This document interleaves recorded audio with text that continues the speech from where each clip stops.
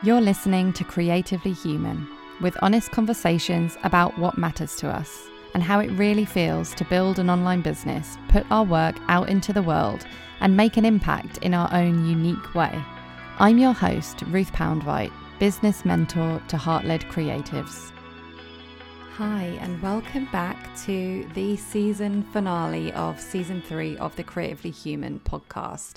Now, I'm going to be totally honest with you. I was planning to make this a 10 episode season, which would mean recording one more episode.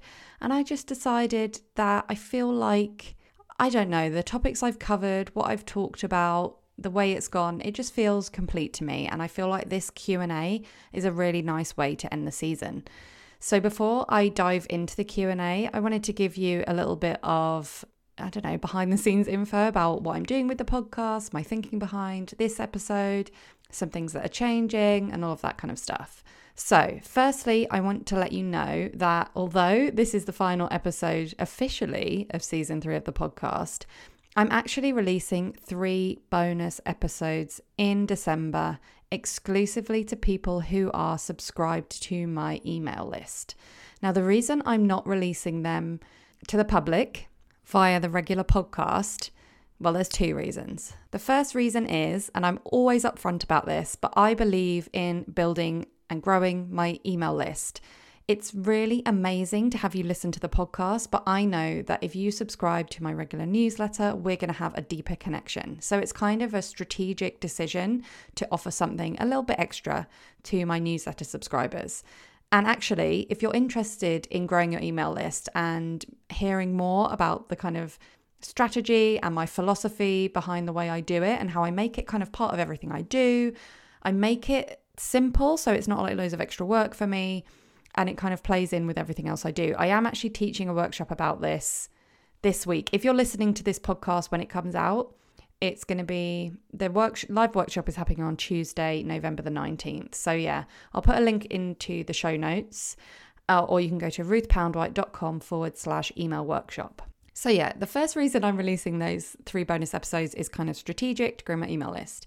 The second reason is I really wanted to feel like I had a safe space to be completely honest.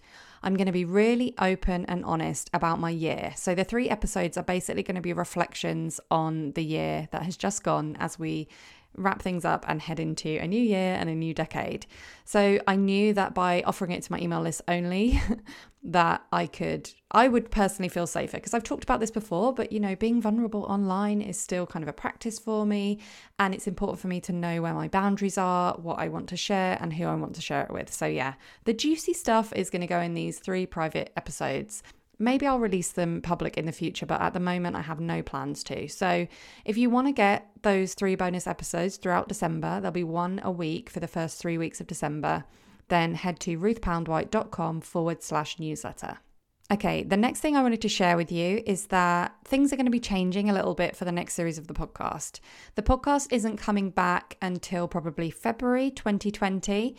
I've booked in a few weeks early in the new year to talk to some new guests, because obviously if you've been listening for a while, you'll know that I did do interviews in the first 2 seasons, but for this 3rd season, I decided to keep things really simple for myself and not do any more interviews. So I'm going to be starting up the interviews again. And honestly, I am so excited about the topics we're going to be diving into. I'm changing things up. I'm not going to be asking them the standard questions about how they got started in their business, although that's like really interesting. I wanted to ask them something different, something that they're not always talking about on other podcasts. So I'm inviting the guests to pitch me the topics that they want to talk about, and we're going to dive deep into those topics. And there's a lot of mindset stuff coming up, which is like, that is what I love talking about. I love talking about the philosophy behind why we do what we do. Like, it's going to get really deep, and I hope it's going to be really useful for you. Okay, and the last thing is, I just wanted to say about this Q&A episode that we're about to go into. I decided to do something a bit fun. I decided to kind of bring my podcast audience into a more sort of real life connection via my Facebook group. And I offered my Facebook group members the chance to ask me questions in a Q&A that was not open to the general public. So I recorded this a few days ago, and it was really, really fun experience. And I'll probably consider doing this again, like maybe once a season. So come join us in the Facebook group. The link will be in the show notes, and the group is also called Creatively Human.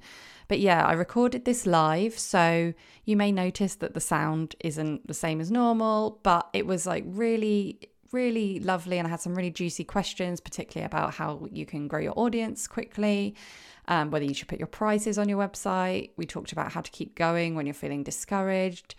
We also talked about how to stay in your own lane, which I really love talking about.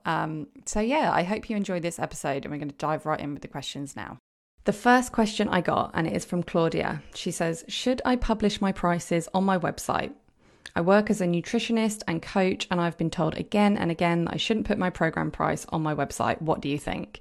And I love that you asked this question, because it's something that I have been thinking about for a long time. So like you, I have also been told several times that I shouldn't put my prices on my website as a mentor. So it's like similar to coaching, right?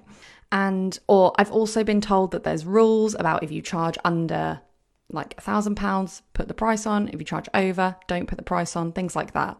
But at the end of the day, there's also people who can say the complete opposite. There's people who I know who charge $20,000 for coaching, who have their price on their website, plain as day for everyone to see.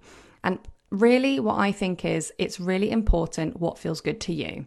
So when I was first getting into mentoring, I was charging less than I am now. And I felt like, it's low enough that it's okay to put it on the website, and I kind of rationalized it that way. But as I've actually raised my prices as a business mentor, I've decided that I want to be upfront about it. Like, there's two schools of thought about this. So basically, some people think that if you put your price on your website and it looks too high, that people will be like turned off before they have a chance to actually talk to you. And if they get the chance to talk to you, the idea is that you can tell them the price in, face to face, and you can kind of talk to them about the value of what you offer a bit more. And maybe you can give them a bit of coaching to help them figure out how they would make it doable. So I understand that. But personally, I prefer just to have my prices out there in the open, be upfront about it. And I don't like having to have the money conversation. If people have no clue what I charge, then I just don't like the energy of knowing that that's what they're coming into, like a sales call to find out, basically. It's really, really personal. But honestly, I have heard loads of people saying, don't put your prices on your website. I've heard loads of people saying, do put your prices on your website. I've seen both. I've worked with both types of coaches. I've worked with someone who doesn't put their prices on the website. I've worked with someone who makes it really clear what they charge. So at the end of the day, I decided I'm just going to go with what feels best for me. And for me, I like to have my prices on my website. I know personally that people I've worked with, like me paying them to coach me, I've known how much they charge, and it gets it in my head, and it makes me kind of get used to it over time and think, this is something I do want to spend my money on. This is something I'm going to see, how I can make it work, and it's worked over time. So yeah, basically you can try it, you can test it, and you can see what works for you. I think with my personality, having my prices up front is like the right choice. And I feel I used to kind of waver over it and think, oh, am I doing something wrong? And I guess that's the problem. When people give you advice in your business and you're not doing it, even if you felt good before, sometimes the advice can set you off course a bit, and you can worry that you should be doing something else, and it can make you waver, whereas you did feel okay with it before. And that's kind of what happened with me. But now I feel really sure that it's the right choice for me. I'm not saying that I'll never take the prices off my website. I may choose to do that in future. And I guess that's the thing. You need to test it for yourself, see what feels good for you. Okay. Another question is about SEO. How important is SEO for your website? Well, I think it's one of many things. And that question was from Claudia as well. Basically, I think SEO is one of many things that you can do to expand your audience. And I think do it. It's really tricky because I am not an SEO expert at all. Obviously, in the past, it used to be a lot easier to rank for certain keywords with SEO, because I guess there was fewer websites and people were gaming Google, and then Google got smart and got all the algorithms together, and they know when people are trying to game them. Google really wants to see, and it's not just Google obviously, but I use Google because it's the biggest search engine. But what they really want, you want to have your SEO keywords or whatever, but they want your like website to be quality as well, and they want to see that people actually engage with it. They want to see that people don't like land on your website and like go away straight away. And ultimately, I think focusing on the quality first is important. So then if you've had that time, focus on the quality of the content that you're putting out. If you then have the time to think about SEO afterwards, then of course, yes, do it. But I'm always wary of saying you must do anything, because honestly, you could really go all in with SEO. You could go all in with that and then rely less on social media, for example, or you could go all in with social media and rely less on SEO. And that's kind of the strategy I'm taking, because at the end of the day, it depends. It totally depends on your time and your energy and whether you have a team, whether you can afford to outsource. If you are literally just a solo entrepreneur doing it yourself, then you have to be really mindful of how much you're taking on, of how many different traffic avenues you go down.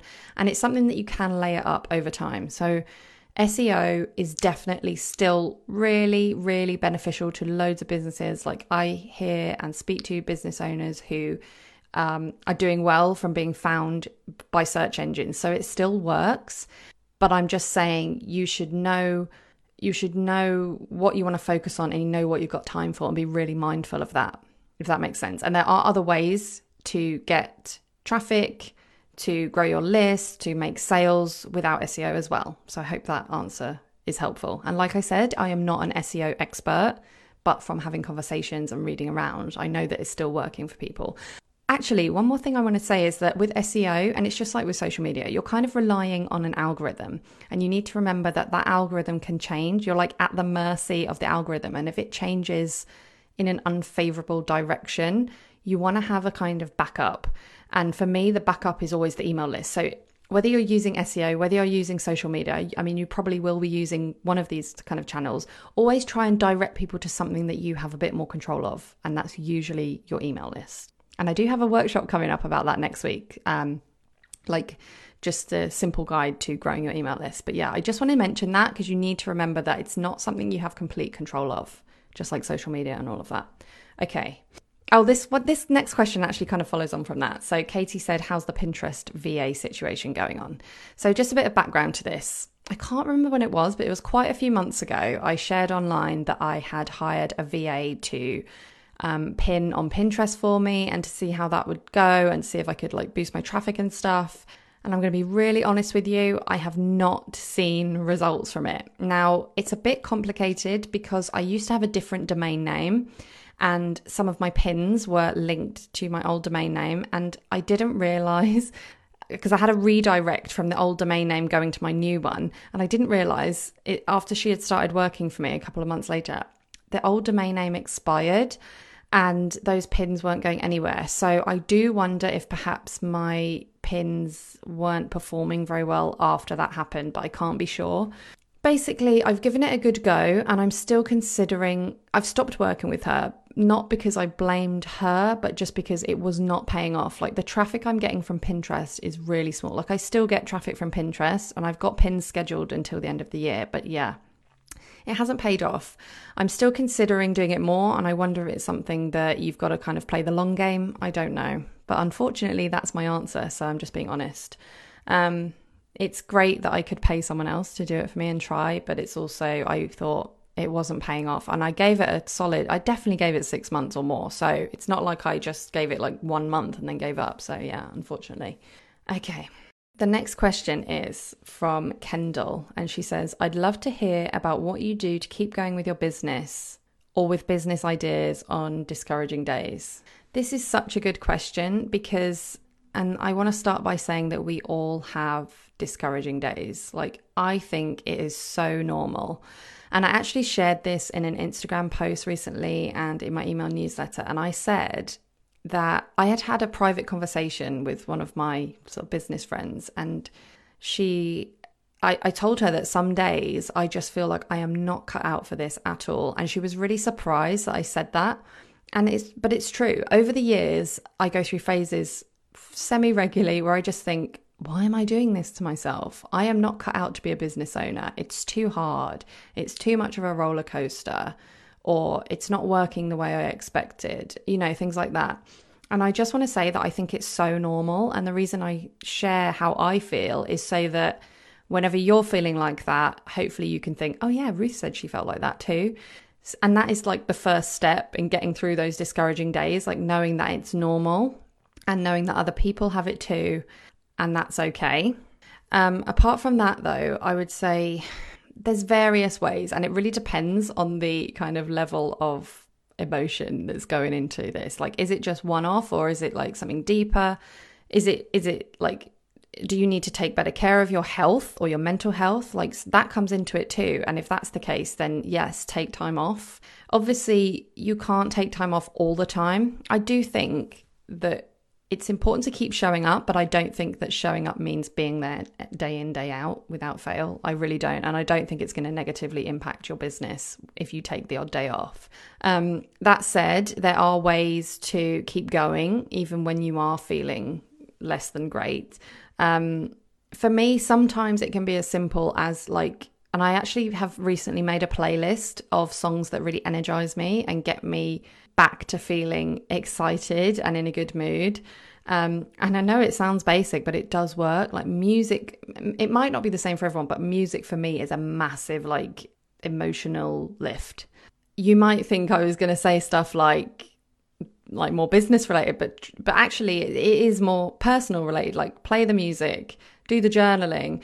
And you know what? I had a podcast episode a couple of weeks ago about getting support, and this is something that I'm sort of reminding myself of it over and over again. I have loads of support in place. I have a mastermind group, I have coach and all of that.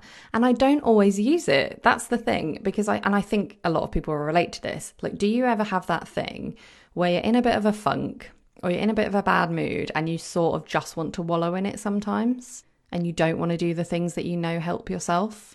Because I'm definitely guilty of that, and I'm sure that most of us are. So I'm trying to be more mindful of using those support networks that I have and just saying something to the people I have around me already.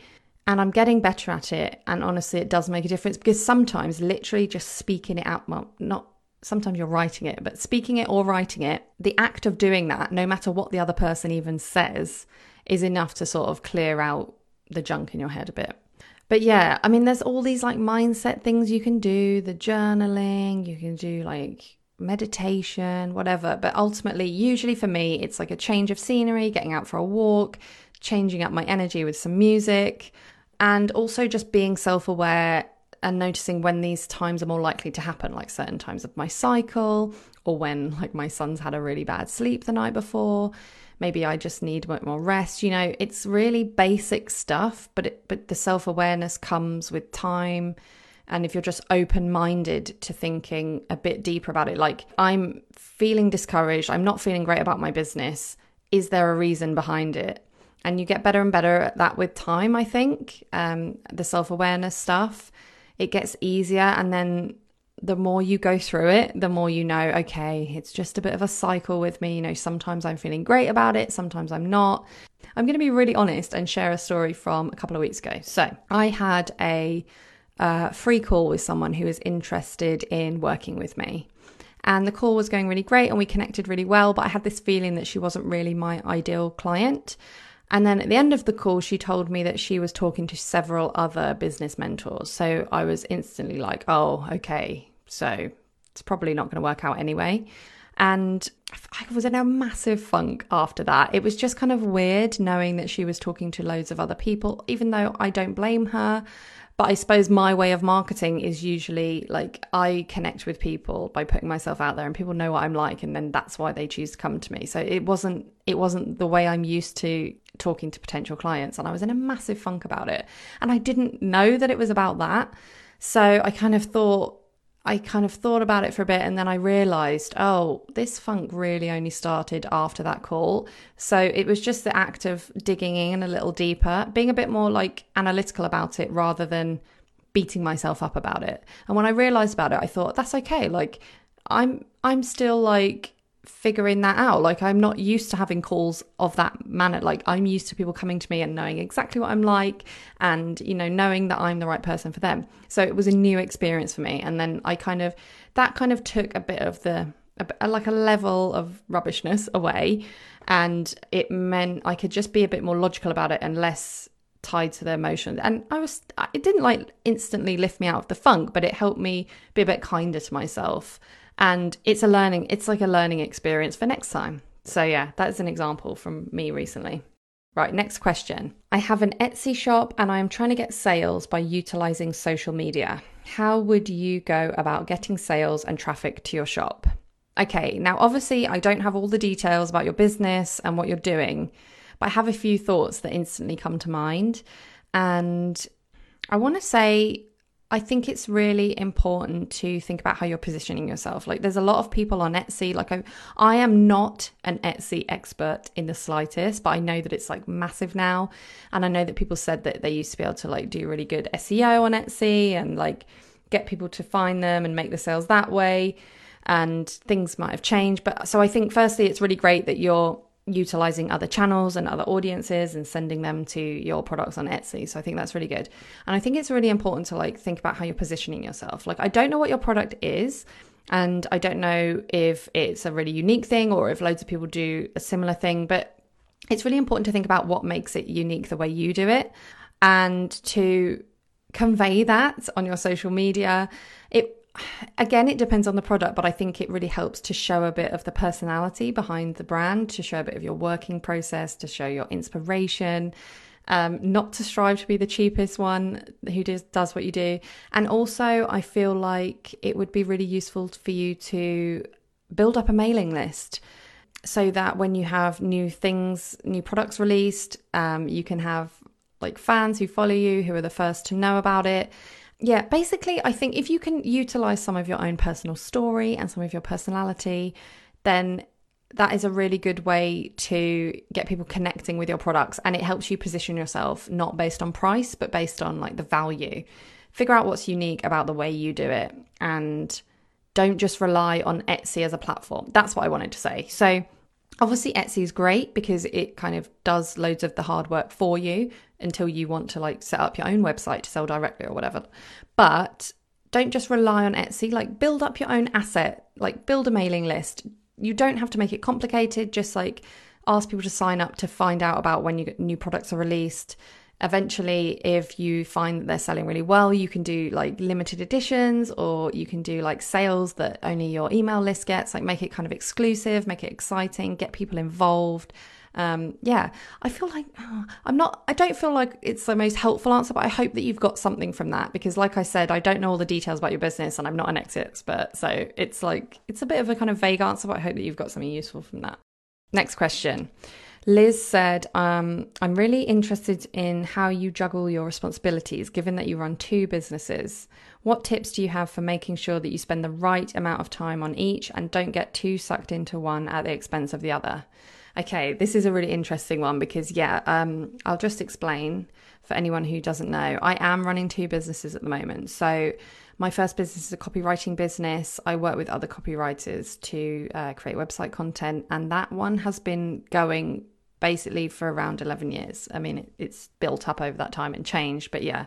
And then the current one is my creative mentoring business. So I do one-to-one with other business owners and also courses and workshops and the podcast and all that. So I have been running the 2 businesses side by side.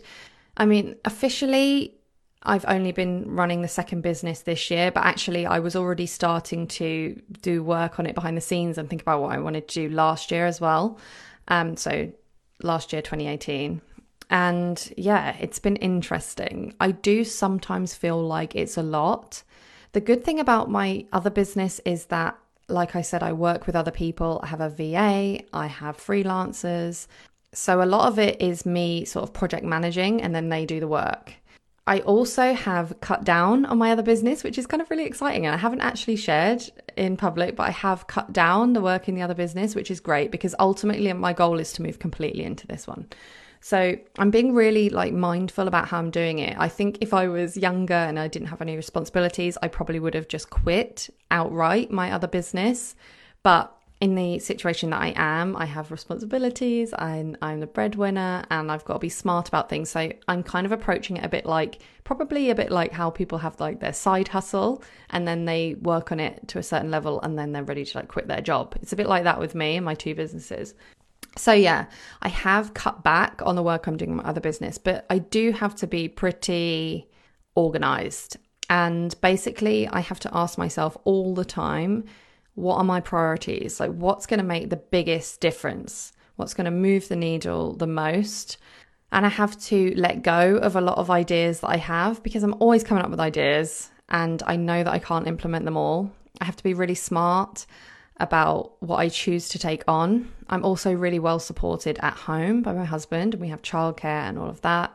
And yeah, it's just being really intentional. And I think I've talked about this before, but every week I set, and it only takes 10 minutes, but it's really important to me. I do a little weekly planning thing. So I open my planner, I go to the next week, I write down everything I've got on, I think about my most top priorities, and I think about how I'm feeling and how I'm doing and what like I need physically as well and emotionally.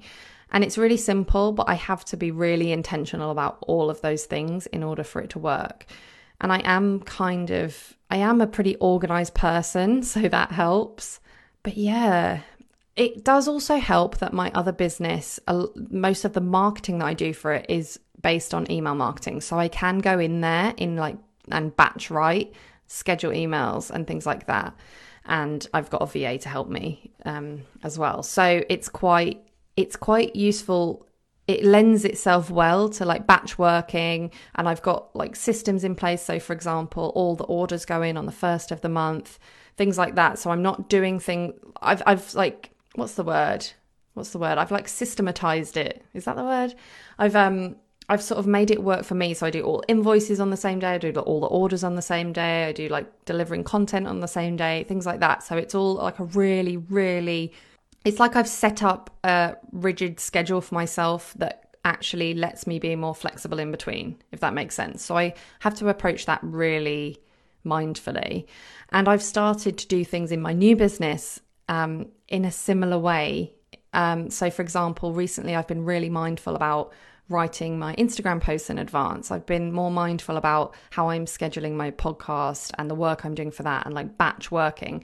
Because for me, doing it batch working, which means like doing several of the same thing in a row, like for example, if you're writing emails, like doing several at once rather than just one, that for me saves so much time. And honestly, I'm not the kind of person who will just like give out productivity tips and stuff. Like I don't believe there's any one size fits all productivity system that's going to solve all your problems. But I have to be really mindful of how I work best and the things that save me time, the things that save me stress. And I just have to prioritize like so hard. And I'm talking about things I really want to do and just like having a word with myself and like, no, you can't do it. So that's how it works basically. But yeah, I have cut down on my other business, which is so exciting, and I should be sharing more about that. But that's making it easier as well. Okay. The next question is from Kathleen, and she says, how should I handle two lines of business? Should I keep them separate or blend them? And how to go about branding and communication, e.g. one website or two. SEO could be a good argument for having two, multiple mailing lists or just one Facebook page or two, one company name or two. Okay, so I can't give you the answer to this question without knowing more about your businesses, but I can give like a general feeling of what I believe is like a good idea. And basically, like I've said, I always go down to the fact that if you are working on your own for yourself, you've got to be really mindful of your energy. You've got to be really mindful of how capable you are, not how capable, like how much time you have, like how much you can handle. And having two different websites, two different businesses, two different Facebook pages, two different mailing lists, it's all going to add to your workload, even if you're really organized about it. And obviously, I have two different businesses, so I kind of know what it's like, and it is possible. But my businesses don't overlap. They've got very different customer bases, and I chose to keep them separate. If your businesses overlap, If the kind of values are shared between the two businesses, if what they come there for is for you and your values, or it's really hard to say because I don't know what your business is, but like an overall topic that both the things can fit under, then if there's any chance that they would work together, then I would try that. Purely for the kind of mental energy saved, the time saved, and just making life easier for yourself. That said, you can listen to the answer to my last question to see what it's like to run two businesses at the same time. And remember, the other thing to remember is you can always change. Like if one way is not working for you, you can change. So if you decide to split them up and you find it's just too much, you can always go back. Like it's okay.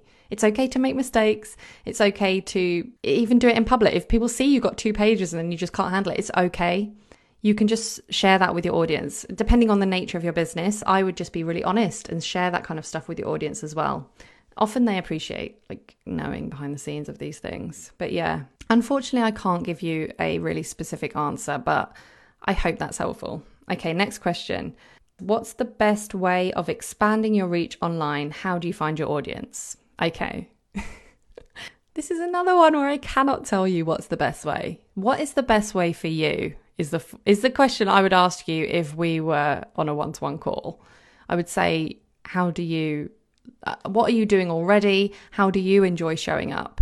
And obviously, you've got to be partly mindful of where your people are as well. So where's the sweet spot between where your people are hanging out and how do you like showing up? Now, personally, my kind of style of marketing, certainly now, and it wasn't before, but now, is to just show up as yourself, to put yourself out there, to share your values. That's really what it comes down to for me. Like making a stand for something as a business and letting the people who are there for that be there for that, and the people who aren't. Like it's okay to turn some people off. And for me, the easiest way to do that is to share content. So I do it on Instagram and I show my face on Instagram stories, but you could also do it on Facebook. Choose the place where your people hang out. And there are lots of places there are lots of websites online that you could Google and they would tell you like the demographics of different places. And I'm assuming that you pretty much know where they hang out already because you're probably already in that world if you've got that business. So it's really hard for me to answer this question because it's very broad, but I will say, let's talk about my business as an example, like my new business. So I've started my audience completely from scratch, and I'm really, really proud of the audience that I've built up, considering it started from nothing, a brand new business. I've got my email list and I've got my Instagram followers and I've got my podcast listeners and my Facebook group. So they're like my main places. I think the way that I managed to build an audience, considering, there's so many people out there online and you can get stuck in that mindset of why would anyone care about what I'm doing? Why would anyone follow me? The way that I've done it is just to think a little bit outside of the box. So I think although loads of people are starting podcasts, I still think having a podcast is really, really powerful. And I like to tie everything together. So I've got my podcast, I've got my podcast, got my Facebook group, got my Instagram. And I like to see my email list as the sort of place that all of those things will lead to. And because I know that it's not my ultimate goal, but it's like a stepping stone to the ultimate goal. Like the ultimate goal is to build connections with people and make sales. But the stepping stone to that is to have them on my email list, because having people on your email list is the easiest way to build a connection and make sales. But you need the audience in order to build that email list. So that's where the social media and everything comes in. So knowing that the email list is my ultimate goal, it helps me kind of get creative. So for example, I will do hashtag, I created a hashtag on Instagram. And actually this was one of the first things I did that I think really boosted my audience on Instagram.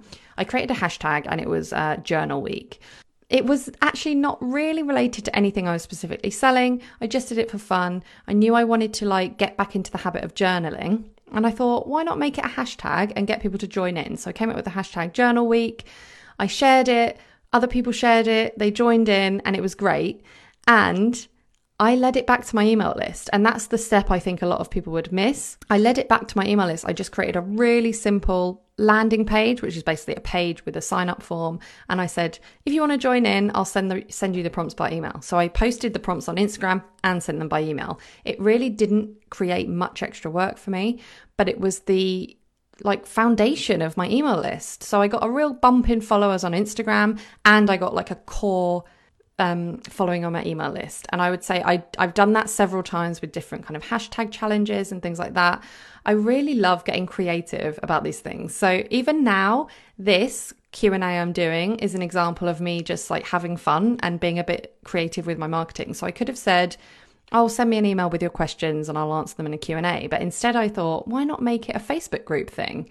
I'll ask everyone in my Facebook group to ask me the questions, and then I'll have that kind of connection with them, and it will help promote my Facebook group at the same time.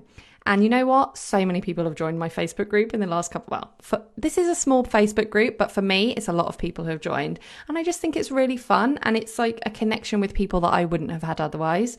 So that's another example of just getting a bit creative. So you're using the standard platforms, but you're figuring out a bit of a more fun way to do it that people will notice a bit more, if that makes sense. I'm trying to think of what else I would suggest. I think the hashtag challenges have been really fun. Things that encourage people to share. And also, if you want to grow an engaged community and audience, then you've got to be part of the community yourself as well. So don't just think that you can post and leave it there. Get involved, talk to people, reply to their stories, reply to their social media posts, reply to their emails, just be a part of it. And it does depend on your area business and stuff. But I think that's something that I did. I decided to start a new Instagram account, and I decided from day one that I was just going to be involved and I was going to not have expectations.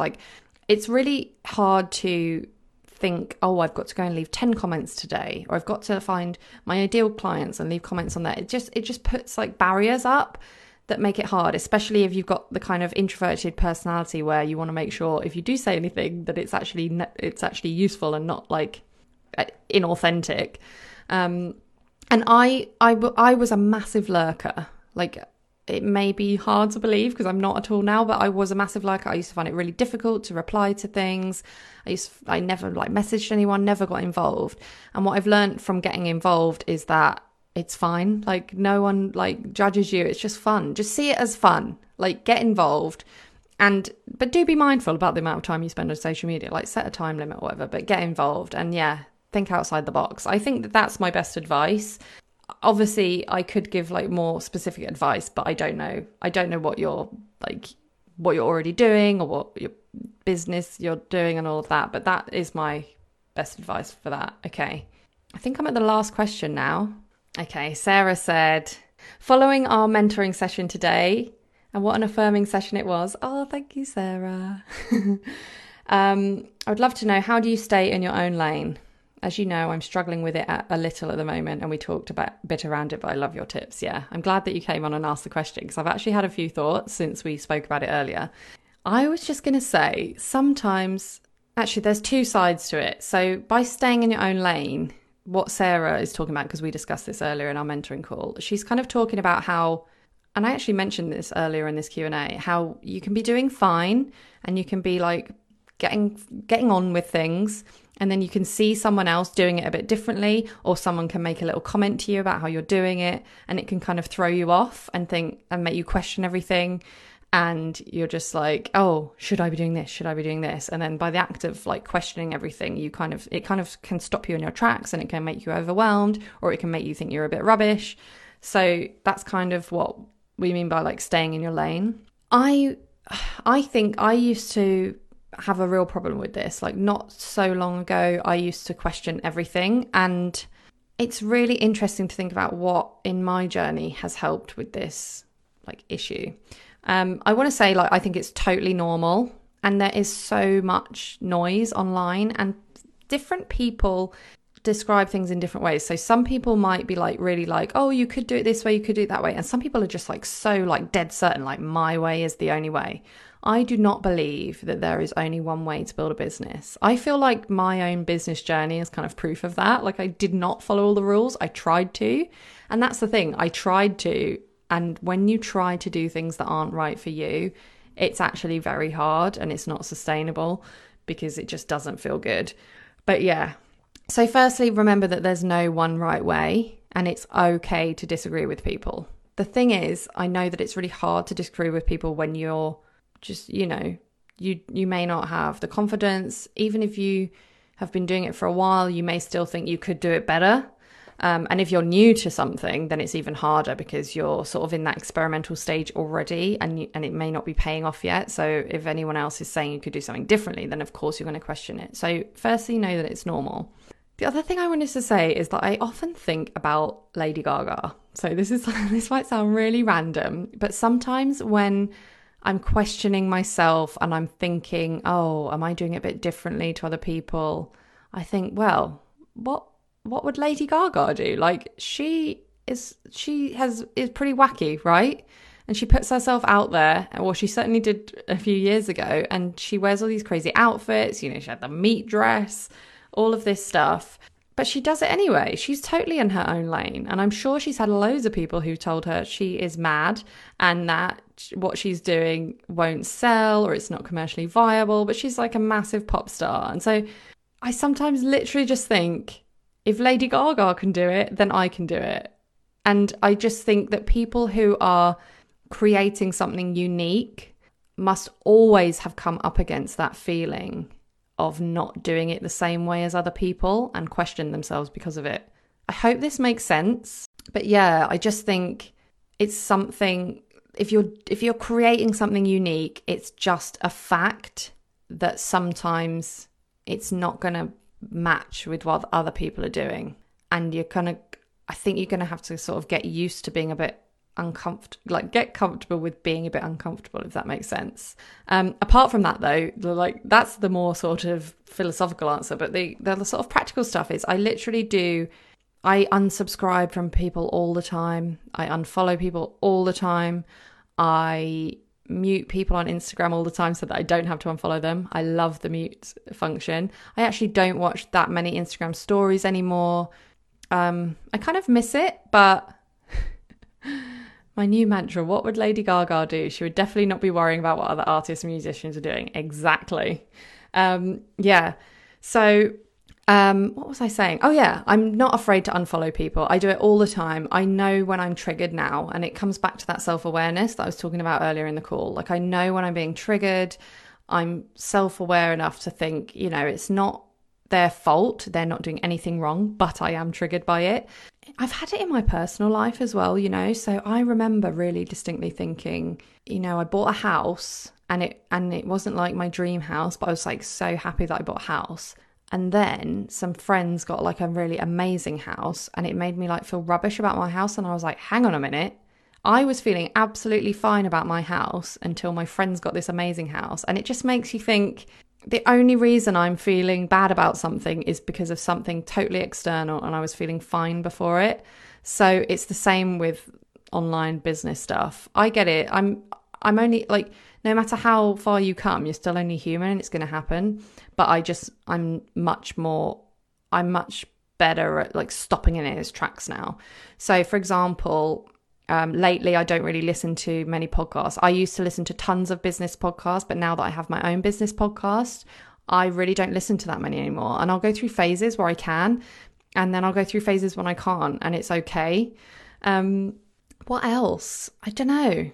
I mean, the Lady Gaga thing does really, really help me. It's just, I just know that you're going to have to be a bit different than other people if you want to create something unique. It just makes sense. But it's also a practice. Like, I know that I've gotten so much better at this over time. And obviously it helps when you have evidence to like back it up as well. So like if you are in the earlier days, or you may have an established business, but you're trying like new marketing strategies or something, it's hard because you don't have the evidence. But if you have done something before and it has worked, you can think, right, what's the evidence here? And you can think, okay, I've got email subscribers, I've got sales, I've got a really great customer base, whatever. You can look for the evidence as well. But yeah, it also comes down to remembering that we are all different. So even if a certain marketing tactic is really amazing and probably will bring in loads of sales, so take something like live video. It's like really popular at the moment. It's a great way to connect with people. Like I'm literally doing it now. It's a really great way to put yourself out there. However, I know it's absolutely not right for some people. So it may be like a great way to put yourself out there, but it's not the only way. And if it totally if you tried to do it and it didn't feel good, then it just wouldn't work ultimately. It's good to stretch your comfort zone, but not at the expense of everything else. So if you were thinking, I've got to do a live video, and then it took away it made you so anxious that you couldn't really focus on the rest of your work, then even though it worked really well for that other person, it's actually going to take away from what you're doing, if that makes sense. It's going to actually reduce your productivity, it's going to reduce your output, it's just going to make everything worse. So although I do think, yes, stretch your comfort zone, it's also really important just to remember that everyone is different, and therefore different strategies, different techniques, different productivity tips like we talked about earlier. Everything is different for everyone else. Okay, these were really, really interesting questions, and not many people were able to join in the live, but I'm really glad that people were submitting questions in advance, and I hope that the answers were useful. And I finally got to talk about Lady Gaga, because I've been thinking about that Lady Gaga thing for ages, and I've just been thinking I really want to share about how Lady Gaga sort of keeps me going in the difficult moments, and I finally got to share about it today. So yeah, I hope that was useful. And I mentioned a few times like the power of building an email list. And I want to say, obviously, not everyone has to have an email list. I do not believe at all that anyone has to do any one thing. However, I do think that having an email list can make your life a lot easier. And I do have a workshop coming up about it next week, so I've got to mention it. It's the simple guide to growing an email list. And it's about growing the number of subscribers you have in a way that really works for you, that fits in with what you're already doing, that isn't overwhelming, and that doesn't feel icky and salesy. So it's a little bit about how to get started, but it's not going to be all like techie and stuff. It's more about the ways that I've grown my email list, because I actually looked at my stats recently, and I noticed that since I started this new business, my email list has grown every single week. And I definitely haven't been doing like massive things to grow that every week. Like I've put out a few freebies and stuff, but mostly I grow it in, like in harmony with everything else I'm doing. So it doesn't feel like loads of extra work. So yeah, let me get the website address for that. So if you want to join in, the price is going up after, because it's going to be a live workshop, and then I'll sell the replay afterwards. After the live workshop is finished, the price is going to double. So if you want to join in, it's like one of my most affordable ways to work with me. And you can find out more at ruthpoundwhite.com/email workshop. If you go on my website and click workshop, you'll find it. So yeah, I hope that was useful, and I hope that I'll see some of you in the email marketing workshop. But yeah, I'll probably do another one of these Q&As again soon, because it was fun. And like I said, this season of the podcast is very soon to be over, but I've really enjoyed it, and I'm so happy to have more of you in the Facebook group. And if you're not in the Facebook group yet, then come and join in. It's also called Creatively Human. And yeah, looking forward to connecting more with you again. Thank you so much for listening to another episode of Creatively Human. If you have a moment, I'd be so grateful if you could rate and review the podcast. It really does make a difference. And if you'd like to carry on the conversation or ask a question for a future Q&A episode, there are 3 ways to connect with me. On the Facebook group, on Instagram @RuthPoundWhite, or my personal favourite, my behind the scenes newsletter. Just go to ruthpoundwhite.com/newsletter to subscribe. And keep doing what you're doing, because your work really does matter.